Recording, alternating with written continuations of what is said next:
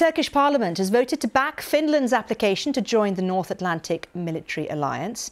Finland ended decades of military non-alignment and decided to join NATO last May following Russia's invasion of Ukraine.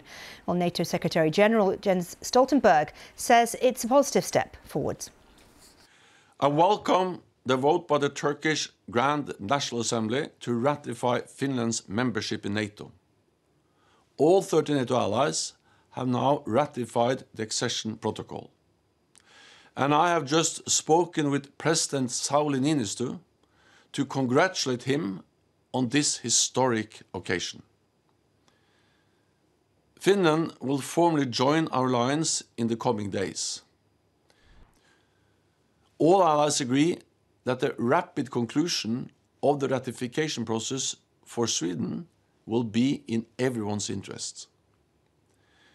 I look forward to also welcoming Sweden as a full member of the NATO family as soon as possible. It's Jens Stoltenberg there.